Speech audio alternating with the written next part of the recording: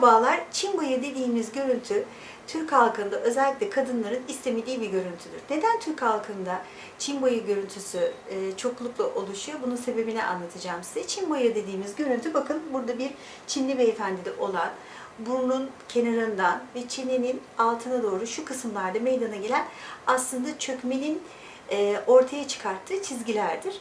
Bu çizgiler genellikle yaşlanmanın ilk belirtilerinden birisidir Türk halkında. Neden? Çünkü alt çenemiz bizim diğer ırklara oranla daha farklıdır. Bakın, alt çenenin görüntüsü ve yapısı yüzümüzün şeklini veren unsurlardan birisidir. Ve bizde, yani Türk halkında bu alt çenenin görüntüsü normalden daha küçüktür. Daha yüz yapısında daha içeride yer alır.